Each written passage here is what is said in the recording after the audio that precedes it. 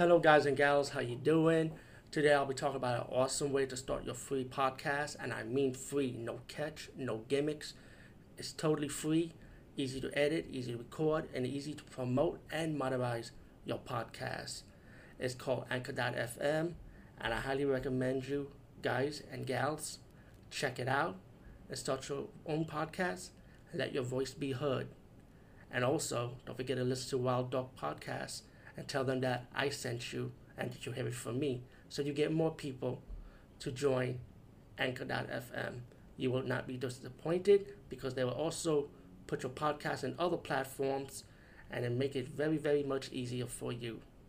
Have a great day, everybody.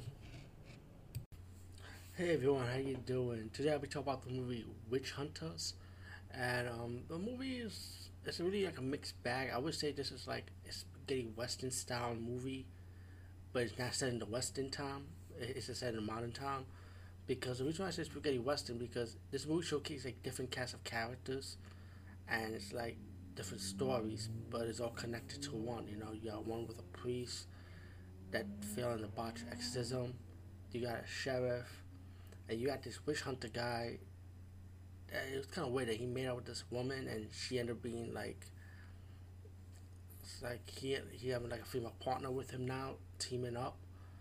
And it's like you got to see this movie twice to understand it because it does get kind of confusion, but then you pick up at the end that pretty much all is connected from to fight an evil witch that rules this town, and this witch hunter had to stop him with the help with the priest. And I mean, honestly, the movie is not a bad movie. It's just like you just have to like watch it twice just to follow it, you know, to understand it. Um, the I like the blood and gore. I like the horror elements in this movie. I like the cast actually. You know, the movie is a likable movie, but like I said, for some people, I think a lot of people might not like it because it's like mixed around pretty much. Stay tuned after the credits to get like a little extra ending to the movie.